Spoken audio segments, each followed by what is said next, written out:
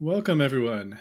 Sorry for the absence of a bumper video counting us down. I can always add that in if people would like. However, for today, we are going to be discussing Ken Wilson's book, Augustine's Conversion from Traditional Free Choice to what he refers to as non-free free will, which I find to be an odd title because although he puts it in quotation marks, of course, it's not a quotation, as far as I'm aware, from Augustine or anybody else.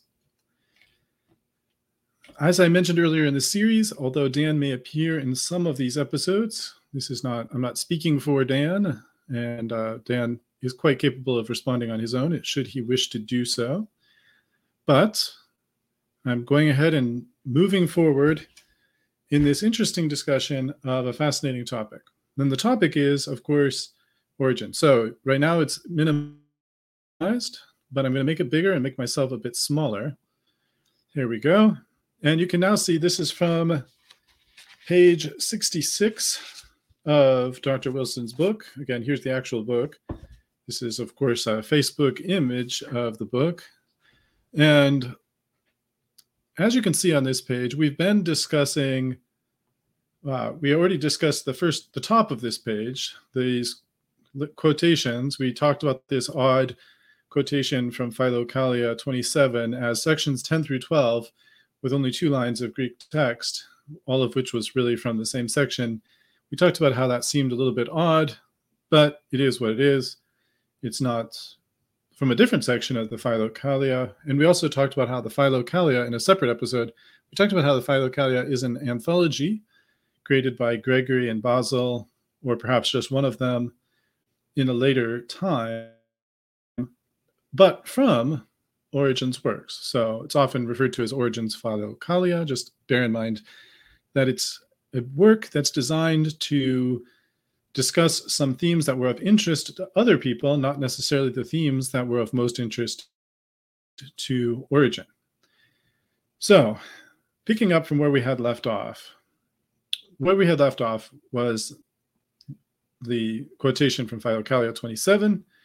Now, we pick up with Dr. Wilson's own words, and this time we plan to discuss hopefully this paragraph. This theme saturates his writings. The next paragraph he exhaustively examines, and perhaps the first sentence of the following paragraph. So essentially this citation to the homily in Jeremiah 22, the citation of Philokalia 27:2, and first principles 2, 9, 6 through 7, which we're going to find is also another odd citation. But let's take these things in turn. First of all, the nice thing about the first citation is that Origen's Homilies on Jeremiah, this is the English translation by John Clark Smith. I'm not aware if there's any other English translations of the entire work. I was able to find bits and pieces quoted by people like William Goode, but I don't want to get down too far that path. William Goode was more concerned, I think, with Origen's discussion of Scripture. Hold on a second while I ban a spammer. Let's see if we get that. There we go. So we will not be discussing William Goode's use of this work. But one of the interesting things about the work is, unlike a lot of Origen's works, most of these homilies on Jeremiah, and if you look at the title in the Fathers of the Church series, it's volume 97, you'll see that it says Homilies on Jeremiah and 1 Kings 28. And if you turn to your King James Bible or your ESV and you look for 1 Kings 28, you won't find it, because it's Septuagint 1 Kings 28, which is 1 Samuel 28. And that particular homily is a homily that focuses on the interesting question, to Origen anyway, of what was going on with the witch at Endor. If you may recall from that sermon, well, if you probably haven't read the sermon, but if you remember the story of the witch at Endor, King Saul, goes to the witch and asks to speak with Samuel, who's now dead, and the witch summons forth a spirit that's allegedly Samuel, and Origen is puzzled by it because he doesn't want to say that this is just a demon pretending to be Samuel, because he thinks that scripture requires that it actually is Samuel. And then he's saying, well, if it is Samuel, what's Samuel doing in hell, or Hades, as they translate it in this translation? What's Samuel doing in there? How come everybody's in how come Samuel's in Hades? And if Samuel is, then perhaps all of the believers before Christ were down in Hades as well. And for Origen, Hades doesn't mean just the place to the dead. It actually means a place of, it seems like it means the place of suffering. So what's everybody doing down there before Christ? And he gets into that question. But that's not our question for today. Origen is an interesting writer. He has lots of interesting things to say. I kind of tabbed the parts I found interesting, and you can see there's quite a lot of tabs in this particular book. But again, this is not designed to be an entire course on Origen, just highlighting some of the particular issues that come up in Dr. Wilson's arguments. So Dr. Wilson says this theme saturates his writings. That's a kind of throwaway statement. This saturates his writings. I suppose it's a throwaway statement because how can you establish that one way or another? Unless you're going to say that it's a statement that only comes up, this theme only comes up occasionally. That might be too extreme. Also of interest, what does he mean, this theme? Well, perhaps we can discuss that more. But if he means that free will comes up from time to time in Origen's writings, I don't think we could have a big objection to that. If he's referring to last statement, he said he also recognizes problematic scriptures. He quotes from the Greek, and then he says this theme saturates his writings. If he means that the theme of problematic scriptures saturates Origen's writings, that's certainly true. But I assume it's something about his free choice scriptural arguments that supposedly saturate his writings. I don't know. I wouldn't say that that's, I mean, personally, I wouldn't say it saturates his writings, but again, it's a little bit of a quality judgment call. And what saturates one person might be it comes up from time to time to another person. Looking, for example, just taking this, I don't know, this is a work of about 300 pages of Origen's writings, most of which is translated from Greek. There's a few where it's translated from Jerome's Latin translation because there isn't a Greek copy that we still have. And going with the editor or translator's summary, free will comes up a few times in the text. So the editor here finds it in homilies 5, 17, 18, twice, 20, 28, and then in one of the Catena quotations, Catena 67, and then one comment about Christ's own free will in homily 1. So it's there in a few places. Does it saturate? I don't know. I don't want to focus too much on that particular topic. I'm going to take a quick pause here. I see Jamie's providing some comments. I want to read what they are and see if I can address them now rather than waiting until later in the episode. It seems to be the case regarding the early church fathers, often in opposition to the Gnostics. They seem to say it is like Luke 16. Let's see what you mean by Luke 16. If you're still listening live and you have more clarification what you mean by, I think it's like Luke 16, I'm interested. The unjust steward in Luke 16 or the Lazarus in Luke 16. But in any event, there's a different view of Hades, which is just that it's the place of the dead, which is an easier way to reconcile this problem, is just to say that that Samuel was in the place of the dead, not the place of the accursed. But for Origen, the problem is that the spirit comes up, and that would mean that the spirit was down. And for Origen, if the spirit's down, then it's in the place of punishment, not the place of happiness. I think that's the problem. Protestant tradition seems to ignore this issue, perhaps due to the issue of indulgences and the issue of purgatory. So that's an interesting question about the issue of indulgences and purgatory. Origen does have a lot to say about fire, and he's very eager to suggest that people are purified through fire, although he doesn't propose a place called purgatory or anything like that. But some of his teachings, although certainly not all of them, would line up nicely with later teachings that describe this idea of a purgatory. Let's see. Can you remind us what years Origen was alive? If I recall correctly, it was something like 185 to, I could double check. I think it was 185 to 235, 254. 185 to 254, approximately. And those are round numbers. Yep.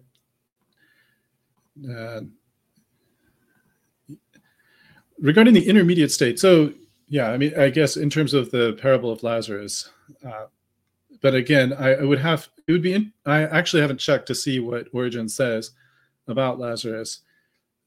Origen is a very interesting guy, and for Lazarus, because it's a parable, he wouldn't feel compelled to treat it historically and to treat it as though it's it's something else to be considered. Thanks very much for your comment, Patrick. Really appreciate it.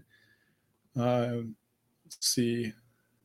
A good resource on those is Scroll Publishing. David Berko. I'm not sure. All right, so let me continue with what's Dr. Wilson's talking about here, because his first point is this theme saturates his writings. Does he talk about free will? Sure, he does. Does it saturate his writings? I don't know if I'd go that far. But if he does saturate his writings, then there should be lots of good stuff for Dr. Wilson to pick up on to establish his point. But here's a problematic statement. The problematic statement is this next couple sentences. God does not coerce humans or directly influence individuals, but instead only invites. Why? Because God desires willing lovers, just as Paul asked Philemon to voluntarily act in goodness, which Origen expounded in Homily on Jeremiah 22. So let's take a peek at this homily and see what exactly Origen has to say. I think I've got this as the next image, and I apologize, the screen size is probably a bit small. So here's what he actually says, and this is from, actually I put it on here, I think, Homily 20, page 223 of this particular translation. For the issue, as you're going to see, is this phrase, "You deceived me, Lord, and I was deceived." Because this creates a little bit of a headache for Origen. Origen is interested in ascribing this deception to God for other reasons, for overarching thematic reasons. But now he is challenged because he has to somehow explain how can it be that God is a deceiver. That doesn't sound right. Origen knows it doesn't sound right. We ourselves might find this hard to stomach. And there are some interesting lengths to which Origen's willing to go. And I'm trying to recall now whether all the material is there. If it isn't there, I can always bring it up another time. For those who are interested in the perpetual Calvin versus the Church Fathers, in terms of the acceptance by Protestants of the shorter canon, and Origen here in this homily at I don't know, I think it's section 7, ends up quoting the story of Judith as though it's canonical. At least it seems that he does. So there's some, that will be good news, I guess, for those who find Origen to be a compelling source of authority on what's canonical and what's not. But when it comes to this particular homily, let's see what he has to say. He says, let's inquire, but of all the comments, it says, but all of these comments are for me a preface because the beginning of the reading from Jeremiah is expressed in this way. You deceived me, and I was deceived.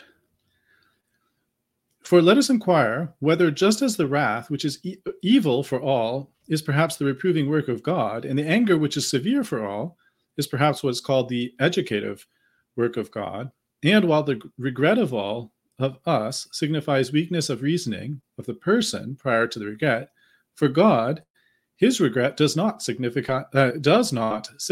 anything of God, but the regret is taken for the things outside him. We must understand that the deceit of God is of another kind from our deceit with which we deceive. What then is the deceit of God of which the prophet, after he understood, spoke when he stopped being deceived, after he knew the benefit from the deception? You deceived me, Lord, and I was deceived. So I pause to just comment here. This is the first paragraph of section 2. This is the section that's quoted by Dr. Wilson. In this first section, what he's setting up is he has already argued that when it comes to God repenting or regretting, these kind of terminology, that God does not mean that the way the human beings mean it. It's like he compares it to a person talking to a child, and the same way you use kind of baby language and you speak down to a child and you kind of explain things to him in ways that are not, perfectly accurate, but convey truth. He's saying that God does something similar. So it's language of accommodation. And so he's building on that idea here and saying that the deceit of God is not like human deceit. Now, here's the interesting part. So this is in Homily 20, section 2, subsection 2, or paragraph 2 of section 2. He says this: "And first, I'll make use of the Hebrew tradition, which has come to us by means of someone who was fleeing on account of the faith of Christ and on account of having advanced beyond the law, and who had come where we live."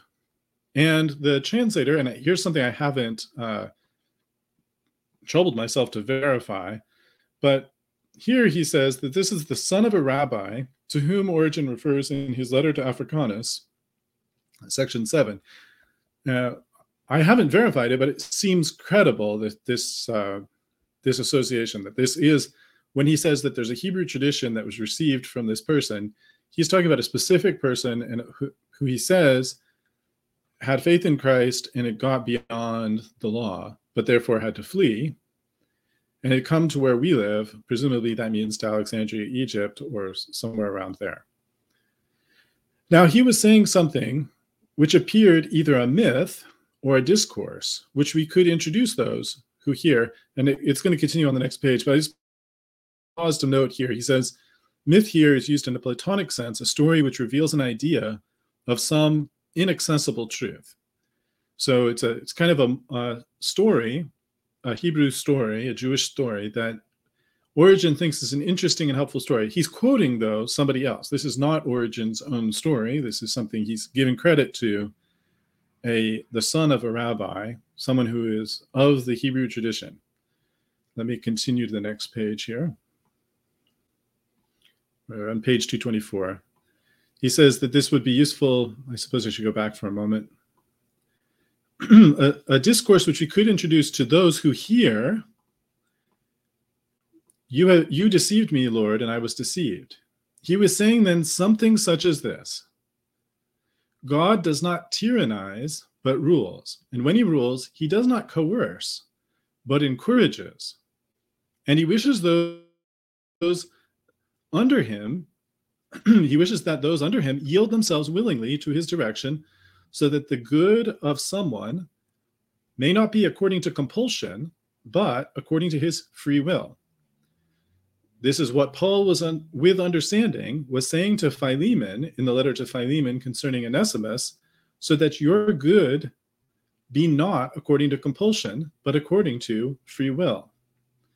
Thus, the God of the universe could make what is supposed a good in us, so that we would give alms from compulsion, and we would be temperate from compulsion, but he has not wished this. Hence, not from reluctance or out of compulsion, he enjoins us to do what we do, so that what occurs is from free will. In some, God seeks a way, in a manner of speaking, whereby one would want to do with free will what God wishes. The tradition then also was saying to me something like this. He wants to send Jeremiah, who prophesies to all of the nations and before all of the nations to the people, but since the prophecies have had something quite gloomy, for they imparted punishments with which each according to his deserts will be punished, and he knew the choice of the prophet, for who does not want to prophesy to the people of Israel what's bad? For this reason he arranged to say, take this cup and make all the nations to whom I commissioned you drink. And so on. I pause here. There's more discussion about Jeremiah, and he's turning it back. But you'll notice this section has an intermixture of this Jewish myth, or this kind of Jewish sayings, or something like this, and Origen's own thought. That's my first observation. Now, second observation is, I'll remind you the wording that Dr. Wilson said, and I'll come back to it in a minute to put on the screen, but I'm leaving this up, what Origen has on the screen for you now, just so you can see and compare. Because remember, he said, God does not coerce humans or directly influence individuals, but instead only invites. So that isn't an accurate summary of what Origen is saying here. Yes, he is talking about a difference between compulsion and free will, but not in terms of invitation. And notice as well that we're talking about a very specific case. This is not talking about the general case, because Origen, or perhaps his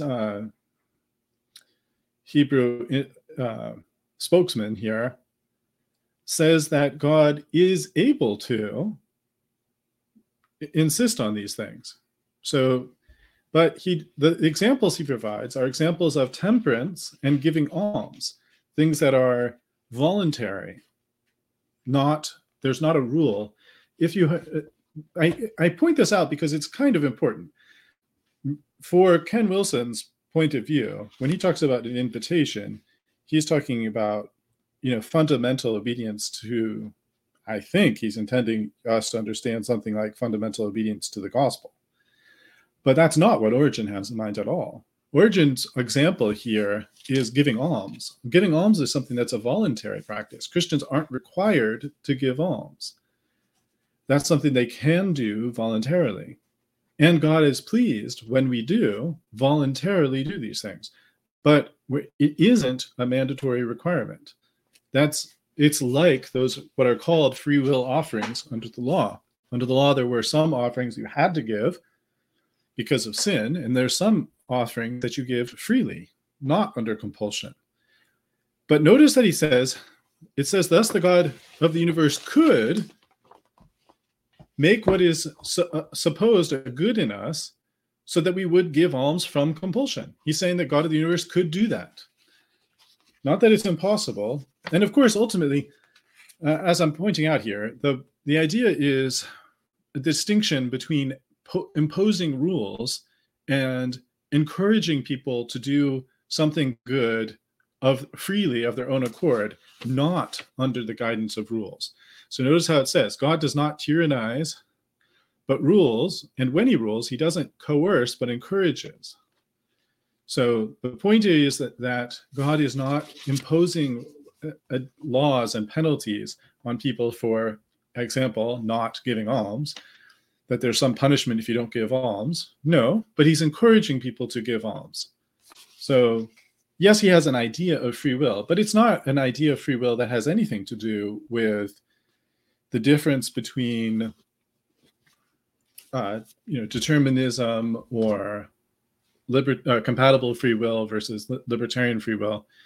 It's just a general sense of free will that we all accept, even determinists accept, even a hard determinist accepts that there's things that are done by compulsion, meaning under threat of some consequence, and by free will, meaning based on our own internal motivations, not based on external motivations. So although Origen may have some leanings one way or another, this is not a great example of that. And this doesn't support the argument for which he's being cited here. As I said, he goes on here to talk about Jeremiah, and that he doesn't want to bring up this threat of the cup of punishment. And he goes on to say, he says, since then it seemed to be one way and happened him in another. And for this reason, he then said, you deceived me, Lord, and I was deceived. Note the resemblance, he says, to this discussion in Isaiah. For that prophet who does not know what he will be ordered to say to the people, hears God say, or according to what is written. And then he writes there, since then he did not know what he would prophesy, and that he would threaten such things to the people, he said, behold, here I am, send me. For this reason, he said in later passages, the voice of one saying, cry. And he did not respond as one willing to do what was ordered, but he said, what will I cry? For he acted cautiously, lest again he hear something similar to the former prophecy. And in these words, he heard nothing against Israel. So the concern that Jeremiah has in this deceived me and I was deceived was God's desire to get people to do things out of their freedom, out of their own free will, as distinct from ordering them to under threat of punishment, not as distinct from ordering the universe. And I'll just note for the moment, Origen does have some idea of providence. What exactly he means by that, perhaps is a topic for another time. Let's jump back to the text here. So I think what we've seen is, and I'll add here, so he did say voluntarily, and he does mention Philemon. So I'll just go quickly back to that point. Notice that it does say, this is what Paul, with understanding, was saying to Philemon in the letter to Philemon concerning Onesimus. But that's the entire statement about Philemon. He's just saying, what you just heard, that's what Paul was saying with understanding to Philemon. And if we come back here, he says, which Origen expounded in this section. I don't think that it's accurate to say that Origen expounded it there. But again, maybe this is another case of just taking a word that means something.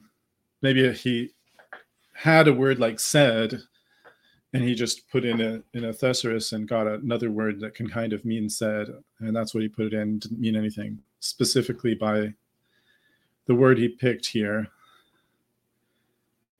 Now, the next sentence says, he exhaustively examines God hardening Pharaoh's heart. And I'll pause a second. I noticed Patrick has an additional comment. He says, one thing I have noticed about Catholic theologians is that their interpretations seem to be influenced by a loyalty to a religious system, its authorities, and traditions. This prevents true sincerity in interpretation, in that they can't interpret what the author is saying without the lens of all of this other religious stuff in between the text and them. So some Roman Catholics fall into that trap and others don't. I think it's dangerous when some do. I will point out, the translator of this, I don't know his religious affiliation, but the publisher is the Catholic University of America, which typically is run by Roman Catholics and manages a lot of times to avoid this kind of problem, or at least to minimize it. There is a natural tendency, of course, for people to kind of hope to find certain things in what they're reading, but there is a tendency in certain circles of Roman Catholic apologetics to try to find the entire, usually it's like a Tridentine style Roman Catholicism, to try to find that in the first century, in the second century, in the third century. And it's just not there. Origen, maybe another time I'll discuss some of these other quotations from this book, but at one point in here, Origen is talking about the relative, about the fact that kind of the people who have more responsibility have more duty. And he mentions how, a lay person has a certain amount of duty, a deacon has a certain amount of duty, a priest has a certain amount of duty.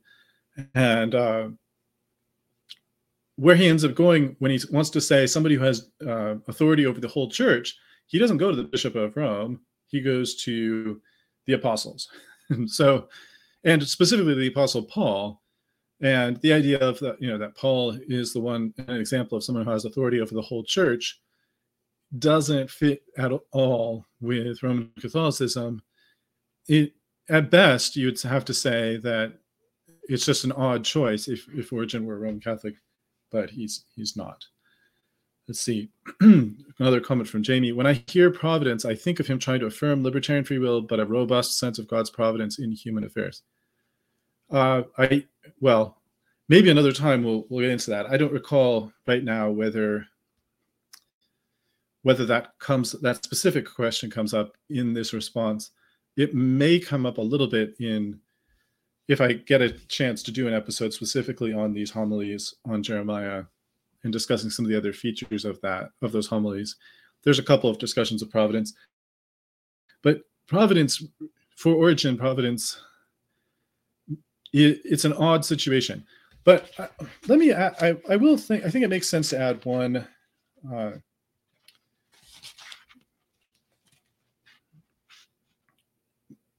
Let's see, maybe it would make sense to add one or two additional comments from Homily 20 to highlight some of what's said here, because, or maybe not from Homily 20, but from, trying to see where I can find it.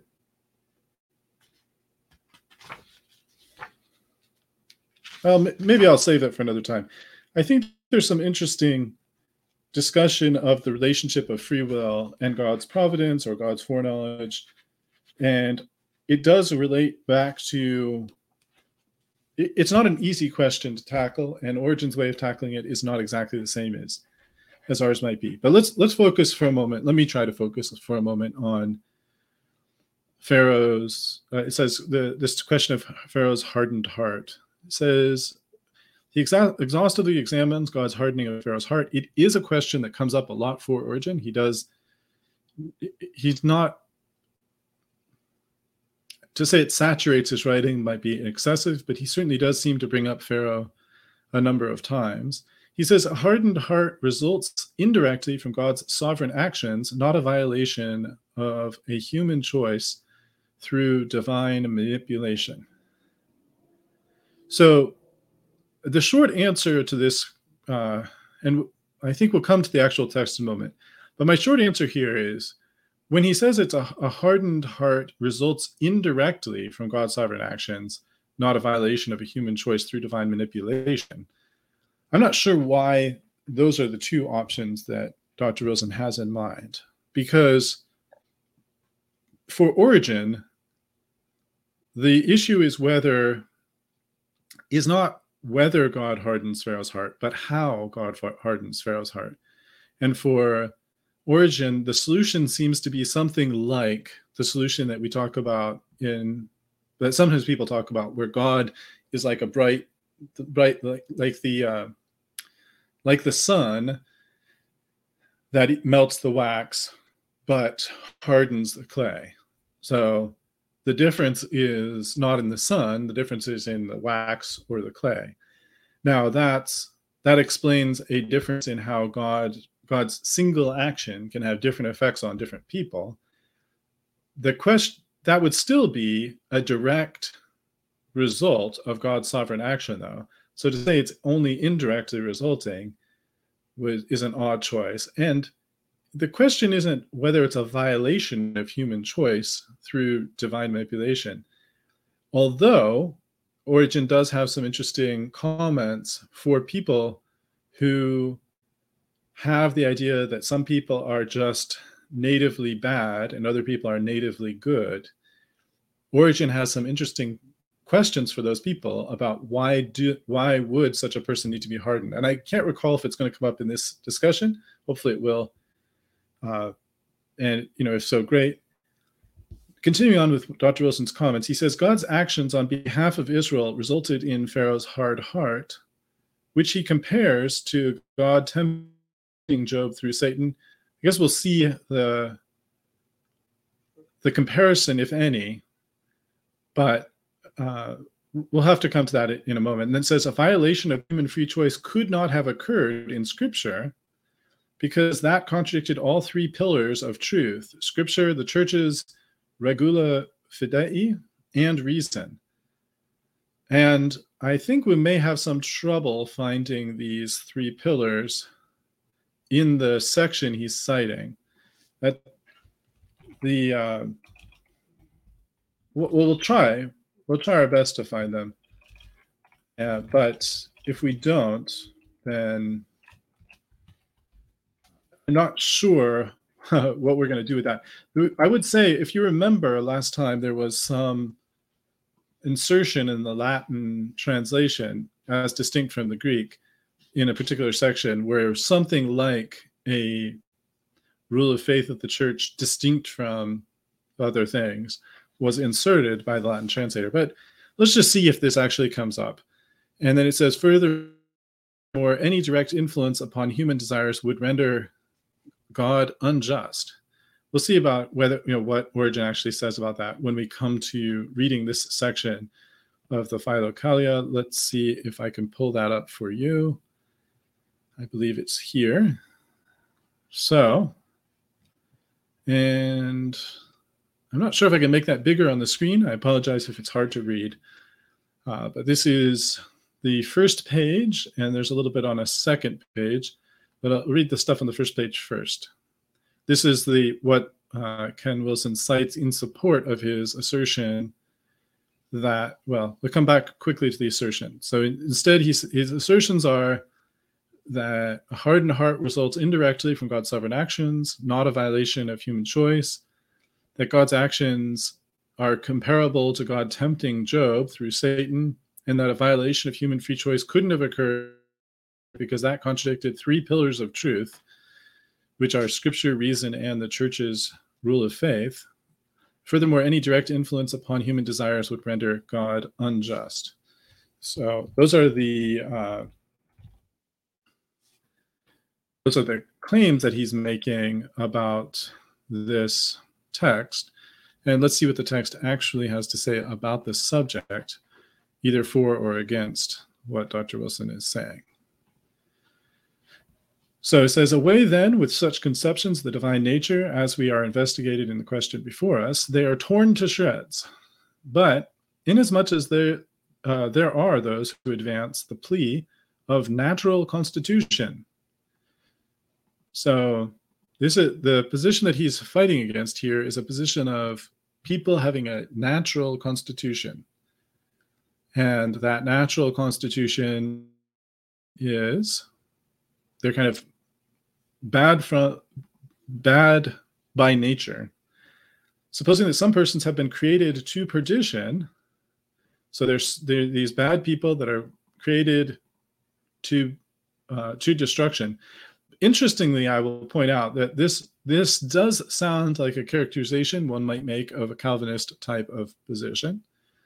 But in any event, whether he has that in mind or not, we'll come to address in a moment. And also keep in mind, just because something sounds like a characterization of a Calvinist opinion doesn't make it a Calvinist opinion, nor does it mean that Origen had in mind those same opinions. That said, he says, they adduce these passages in support of their views, maintaining that their contention is clearly proved by the fact that Pharaoh's heart was hardened by the Lord. Come, let's ask them a few questions. A man is created to perdition. He would never be able to grow in goodness because his original nature neutralizes his effort to attain to virtue. So basically what Origen's saying here is, yeah, if these are people who are somehow naturally bent on wickedness, as distinct from other kinds of people who don't have this nature and who can go on and do righteousness, which is, this is not, by the way, this is not what Calvinism teaches, that there's some people that are born with a bad nature and there's some people that are born with a good nature. But this is a position that, like I said, sometimes people characterize Calvinism as though it said that, but it doesn't. Anyway, he is addressing this other position, this position where some people have this bad nature, that he says that a man created to perdition would never be able to grow in goodness because his original nature neutralizes his efforts to attain virtue. What need then was there for Pharaoh, who was, as you say, a son of perdition, to be hardened by God, so that he should not let the people go. So this is the challenge. We actually see this sometimes from current day provisionists. I think will make some similar argument, and they'll say, well, if everybody is totally depraved, why does God need to harden Pharaoh's heart? And perhaps this argument comes from either a misunderstanding of the Calvinist position or an attempt to caricature. It's not always clear where it comes from, but there's a similarity to the argument. For you tell us that if he had not been hardened, he would have let them go. And this thus far, by the way, I would agree with Origen's opponents that if Pharaoh had not been hardened, he would have let the people go. And I think that's kind of the obvious meaning. But let's continue on. Further, we should like an answer to another question. What would Pharaoh have done if he had not been hardened? So you can see there's a lot of beautiful complexity and redundancy to Origen. But you notice he said, for you tell us that if he had not been hardened, he would let them go. And he would like another answer to the question, but it seems like it's the same question. He says, if he had let them go, not being hardened, he had not a nature doomed to perdition. So what his argument is if he needed to be hardened, then he didn't have this pervasively bad nature. And if he did need to be hardened, so therefore, if he did have a pervasively bad nature, then you wouldn't have needed the hardening in the first place. So he's saying it's a catch-22. Either he's so bad that he doesn't need to be hardened, or he needed to be hardened because he wasn't really so bad. It says, if he had not let them go, the hardening of his heart was superfluous, for he would have just the same have refused to let them go, even if he had not been hardened. And what did God do to control his reason when he hardened him? Now, this is an interesting question, and it's one that does, seem to be a problem for people who are saying that Pharaoh was from these constitutionally evil people, and on top of that, he was hardened. But what an odd question for someone who thinks that God's hardening didn't control Pharaoh's reason. Notice it says, what did God do to control his reason when he hardened him? And how is it that he blames him, saying, because you disobeyed, behold, I will slay your firstborn? Now, here we get into a comment that is connected with the kind of libertarian freedom and responsibility debate. This is, basically Origen's argument is, well, if God took away his free will, then why is God blaming him? If that's what hardening is, and God just took away his free will, then why would God blame him? And Calvinists have an answer to that, but let's continue on with what Origen has to say here. He says, can it be that he who hardens one already hard? Clearly the hard is not hardened, but the change is from softness to hardness.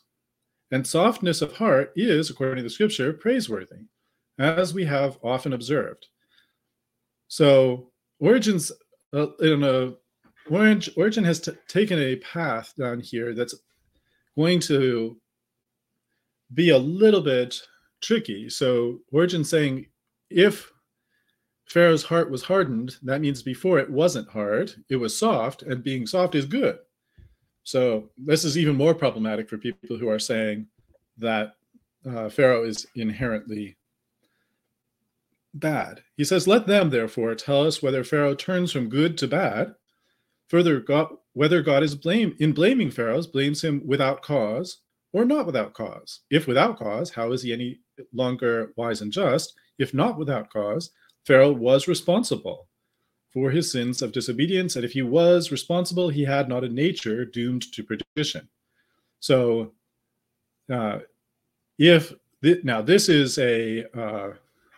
this seems to be the crux of Origen's argument, which is if someone has a nature doomed to perdition, such that he just can't do anything right, then he shouldn't be blamed for those things. this is a point, by the way, where we might disagree with Origen's argument, but this is what Origen's saying. We must certainly ask another question, because the apostle, pushing his arguments to their full conclusion, says, so he recognizing that the apostle Paul picks up this argument, and he says, so then he has mercy on whom he will, and whom he will, he hardens. You will say unto me, why does he still find fault? For who withstands his will? Who, we ask, is it that hardens and has mercy? The hardening surely does not belong to one God, and the having mercy to a different one, if we follow the apostolic utterance. But both are attributed to the same God. So, again, this seems to be a response to people, perhaps, who want to propose a different God for the Old Testament and a different God for the New Testament. I don't know for sure the whole context of Origen's dispute. We don't have enough background material in every case to address that. And as I said, well, let me focus instead of on the other things. Let me just focus on this particular point. So he asks this question. It has to be the same God, and that's his answer to that question. It says, either then they who in Christ find mercy belong to, and here we go to the next page. Either those who in Christ find mercy belong to him who hardened Pharaoh's heart, and it is idle for our opponents to invent any other God than, as they allow him to be, the good God, who not only has mercy, but also hardens, or he would no longer be, as they suppose, even good. So let's come back quickly now, having read this entire section. There's nothing here about three pillars of truth. There's nothing about direct influence of God on God, rendering on human desires, rendering God unjust.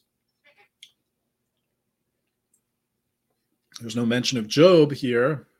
There's nothing about human manipulation. The strongest point would be to say there's at least a place here where Origen seems to suggest that if people have a natural predisposition towards evil, that they're not responsible for evil. But ultimately, this section doesn't actually address the points that for which it's being cited. Let's just see quickly what these other comments. Thank you, Jamie, for the comments that are ongoing. I can't always respond to them instantly. You know how Pharaoh would respond, but is that causal? I think he wants to say yes, but not by necessity. Well, this particular section doesn't seem to directly address that at all. This is just addressing the fact that Pharaoh went from soft to hard, and that it was the one true God who did it. Did Pharaoh need to be hardened to do what God wanted?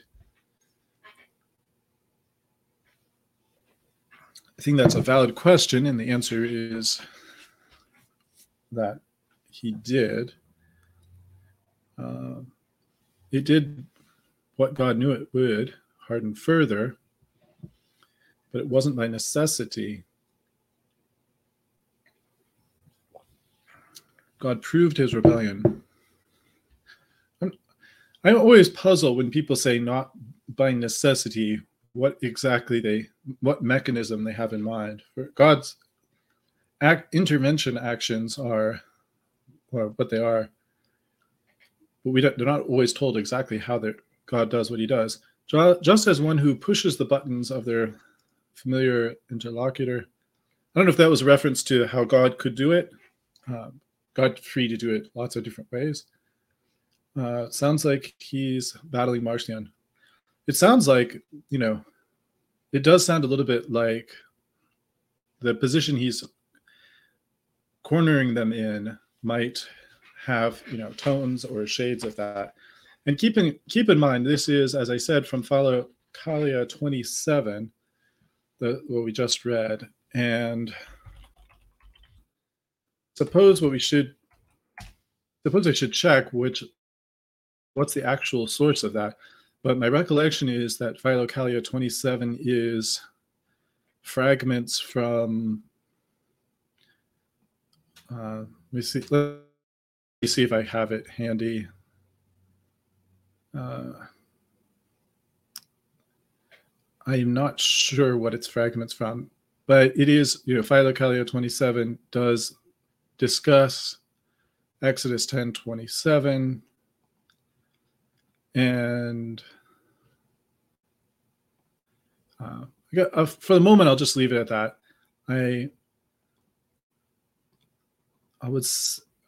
I'm not a big fan of this kind of citation that doesn't end up directly supporting the argument that's being made.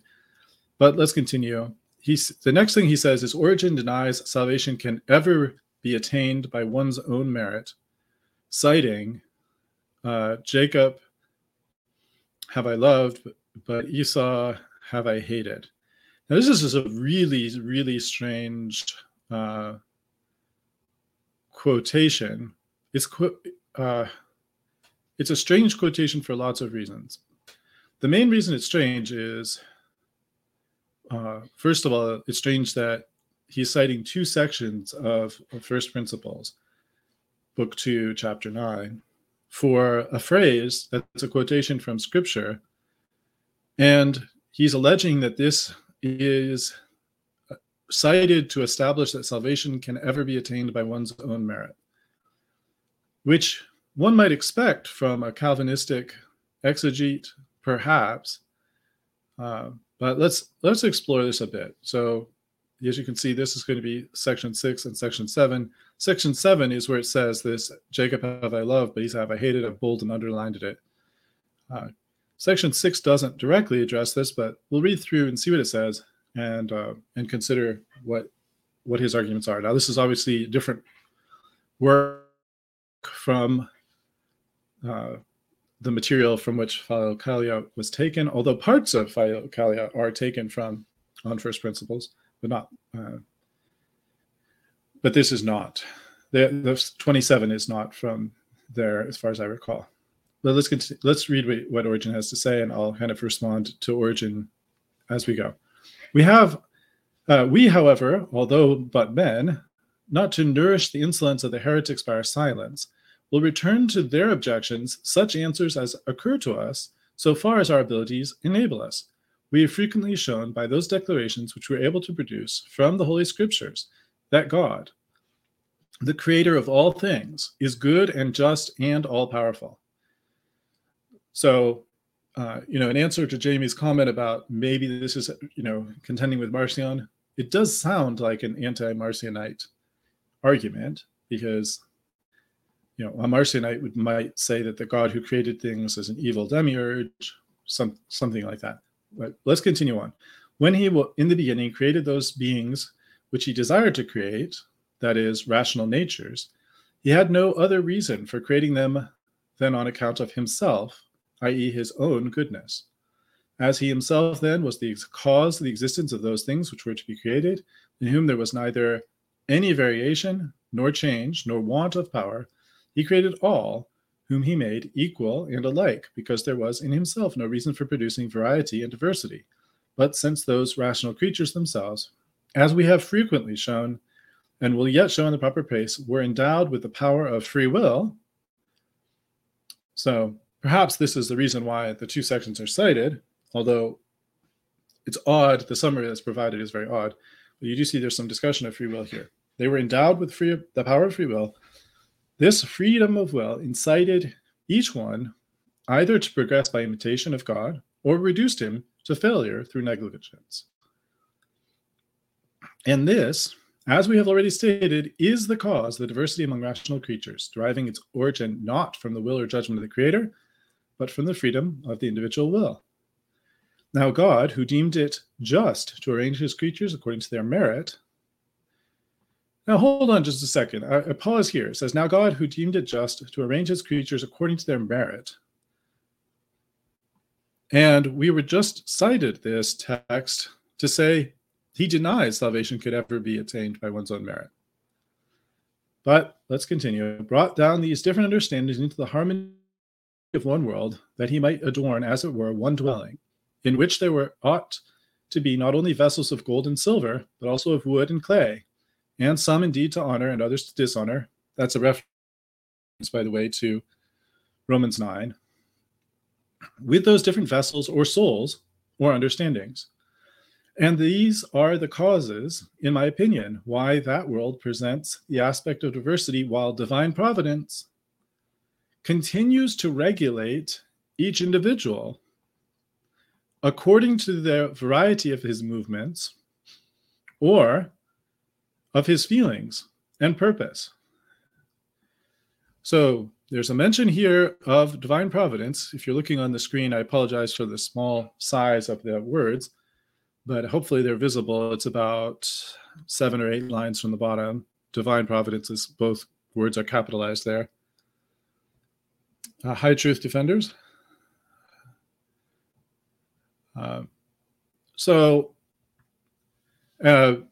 If you're just joining in the conversation, I'm reading from Origen, not agreeing with Origen, just analyzing Origen in response to Dr. Wilson's claims about Origen.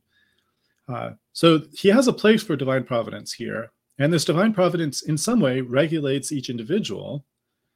But it seems like, if I'm reading Origen correctly here, that for Origen, divine providence is somewhat reactive and responsive to the individual rather than actually controlling the destiny of the individual. But that's my initial impression. So his idea of divine providence is, if you do something wicked, you get rewarded with punishment. And if you do what's righteous, you get rewarded with blessing, kind of like karma for people who hold to that idea. That's what it seems to be his understanding of providence here. But it says, on which account the Creator will neither appear to be unjust in distributing, for the causes already mentioned, to everyone according to his merits. He will not appear to be unjust in distributing to everyone according to his merits. Nor will the happiness or unhappiness of each one's birth, or whatever be the condition that falls to his lot, be deemed accidental, nor will different creators or souls of different natures be believed to exist.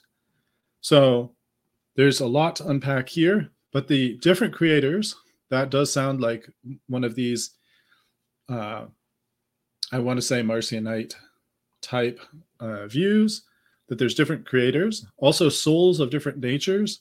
This is the same error that we were seeing addressed previously. Like, there's these souls that are evil souls that just do evil all the time, as distinct from the good souls that don't necessarily do evil all the time. He rejects both of those ideas. And he says that there's divine providence, but he nevertheless says that the Creator will not be unjust for distributing to everyone according to his merits. And he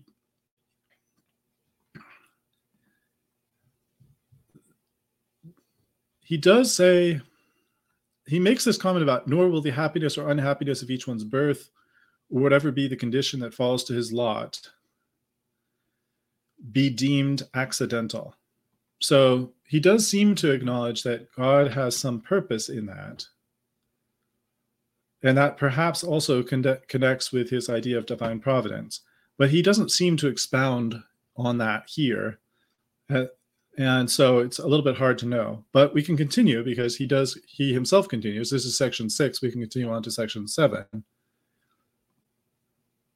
Section 7 says, but even Holy Scripture does not appear to me to be altogether silent on the nature of this secret, as when the Apostle Paul, in discussing the case of Jacob and Esau, says, for the children not being yet born, neither having done any good or evil, that the purpose of God, according to election, might stand, not of works, but of him who calls. It was said, the elder shall serve the younger, as it is written, Jacob have I loved, but Esau have I hated. And that's the section that Ken Wilson quoted. Although, again, I'm not sure why the quotation marks were provided in the way that he did, but it is what it is. And after that, he answers himself and says, what shall we say then? Is there unrighteousness with God? and that he might furnish us with an opportunity of inquiring into these matters and of ascertaining how these things do not happen without a reason, he answers himself and says, God forbid, may it never be. For the same question, as it seems to me, which is raised concerning Jacob and Esau, may be raised regarding all celestial and terrestrial creatures, and even those of the lower world as well.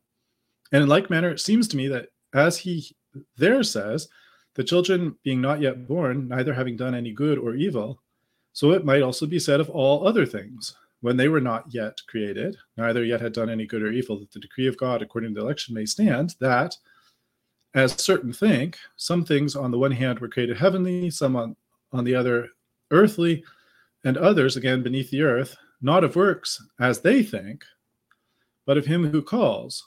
What shall we say then, if these things are so? Is there unrighteousness with God? God forbid. And as therefore, when the scriptures are carefully examined regarding Jacob and Esau, it is not found to be unrighteousness with God that it should be said, before they were born or had done anything in this life, the elder shall serve the younger.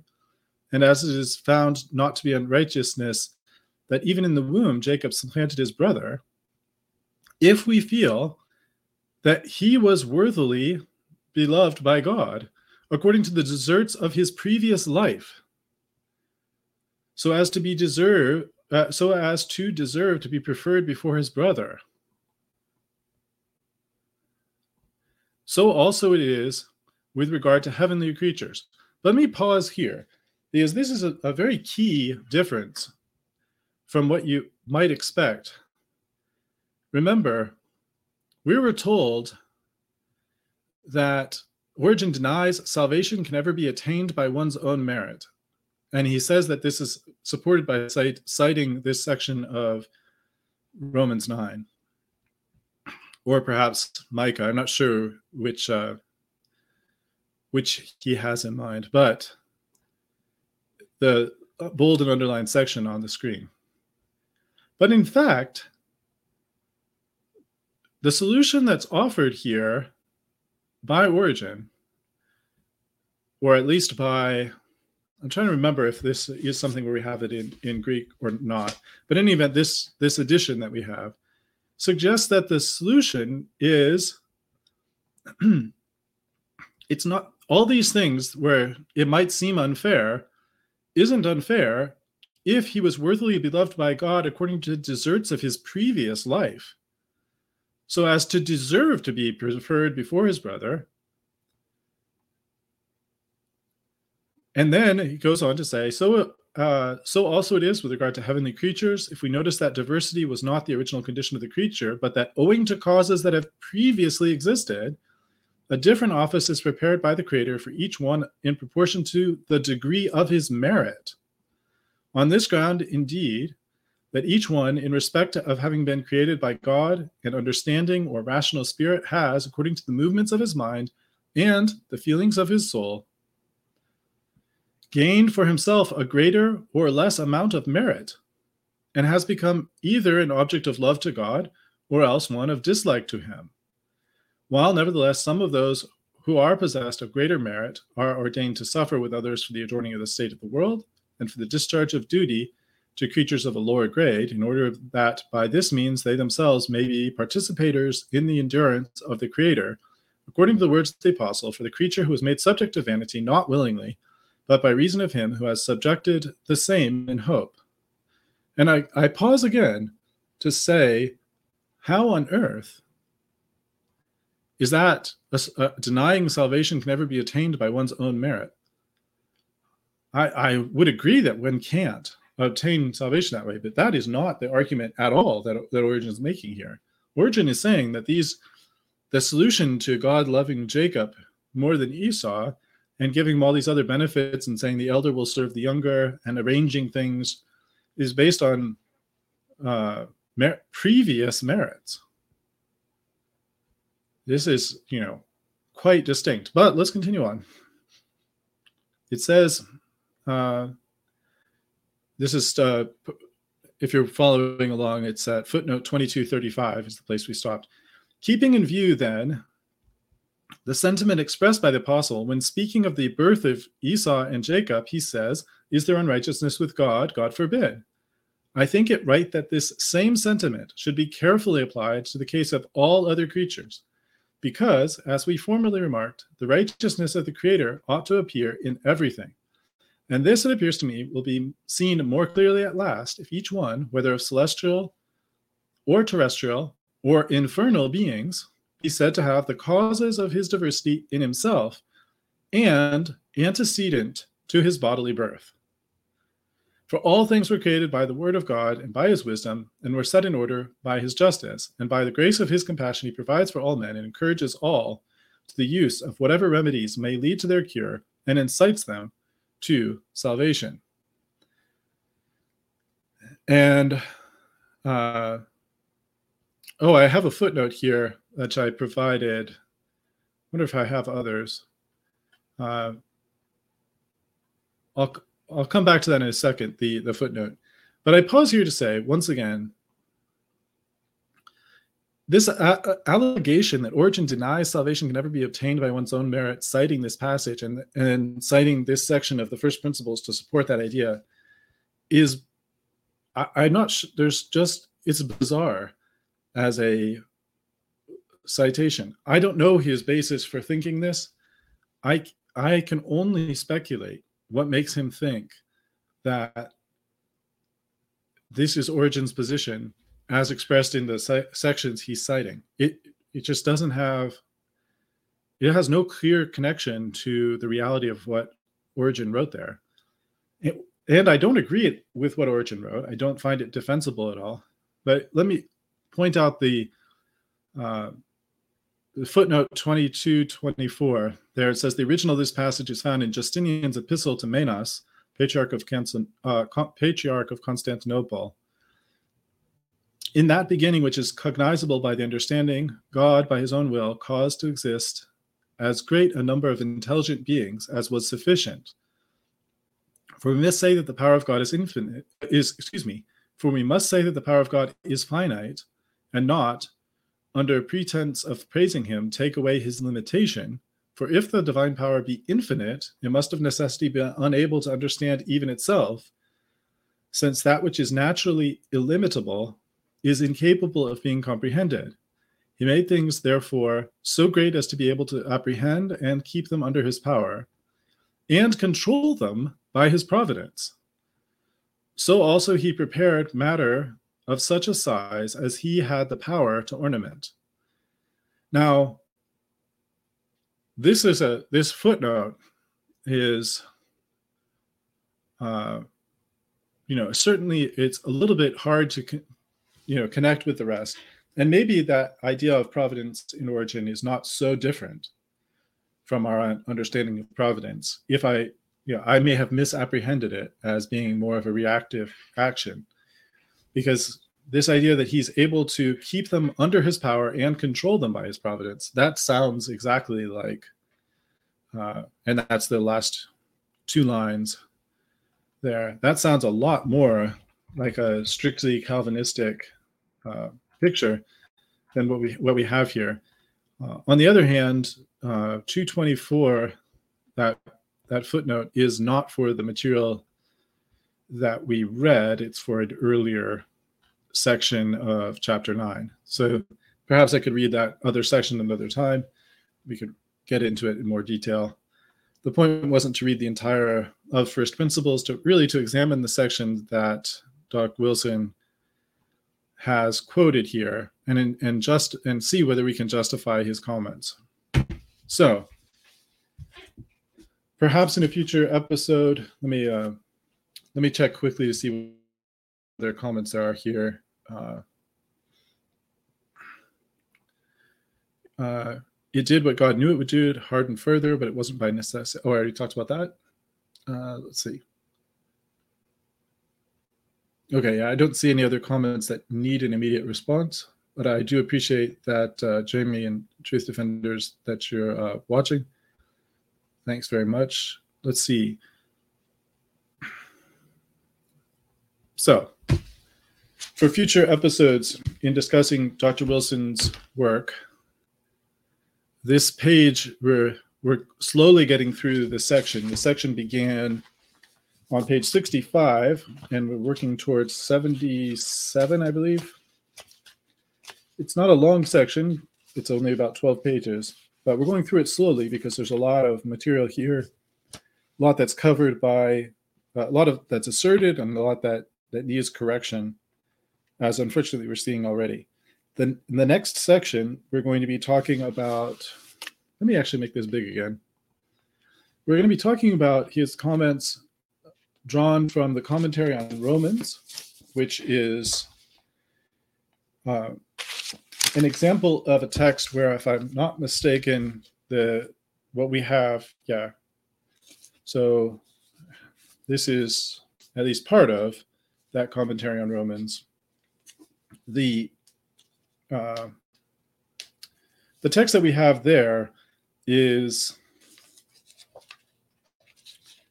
not preserved for us in Greek, at least not most of it. There are maybe parts that are preserved in Greek, but the majority is preserved only in Latin, and therefore we're going to have to be filtering it through that aspect. But as I said, the commentary on Romans, and then we're going to go back to first principles. You'll notice that here he cites it as principles 2, 9, 6 or 7. Here he cites it as P arc, but presumably that's because he's citing to a section where we have the Greek, and therefore he's using the Greek title, but it's the same book. And then Celsius, against Celsius 668. My guess, without getting into it yet, my guess is that those will either be the same section or related sections. Some of, well, not that they won't be the same section, but they may be related sections. And then we'll see if that's enough to make one episode. If so, we can just leave it there. Otherwise, I guess we could continue down the page as well. But I think maybe those two sections, the commentary on Romans and then the further discussion of Origen's response to Clement's teachings, is something that we can handle. So let me check quickly to see what other comments are out there in the Twitterverse. I see that I have some notifications. Yeah, well, so nothing directly on this episode. That's fine. And Facebook and YouTube comments should be showing up. I apologize to folks if they're not. Your comments are not showing up. But I've gone on for a little over an hour and made it through, well, what I was trying to make it through, which is basically 2 paragraphs of 1 page. It's slow going, but hopefully it's edifying to you. As I mentioned before, I'll reiterate now at the end of the episode, just because Origen said it doesn't mean we need to believe it. Origen is a brilliant author. He has lots of interesting things to say. I love a lot of the things he says about Scripture, in terms of Scripture being the rule by which we learn everything we need to know, and the fact that mistakes that heretics make don't come from the Scriptures, they come from themselves. As I said, there's a lot of gems to be gathered from Origen's writings, but Origen himself has a lot of mistakes. And this particular point that we just explored today about God's loving Jacob more than Esau on the basis of something they did in their pre-existence is an example of something that's just not right. I mean, that isn't sound doctrine. And I appreciate that it's Origen's attempt to reconcile what he sees as a problematic situation. And maybe that should support the overall point that Dr. Wilson's heading for, in terms of suggesting that Origen doesn't line up well with Augustine. But I think you need a lot. I don't think it's accurate to say that Origen denies that salvation can be attained by one's own merit in that section. If anything, Origen just reaffirms merit over and over again. And we will come, though, because I think where we see some backing away from that might be in this discussion of justification by faith in the commentary on Romans. So before we come to a conclusion that the first sentence of this paragraph, this first sentence says, Origen denies salvation can ever be attained by one's own merit. Before we completely throw that idea out, let's see if it's, next time, let's see if it's supported by his commentary on Romans 3:9. I don't recall if that's chapter 3, verse 9. I think not. I think it's the 9th section of section 3, but we'll deal with it when we get to it. Thanks everyone for listening, and I hope that you have a lovely rest of your Lord's Day.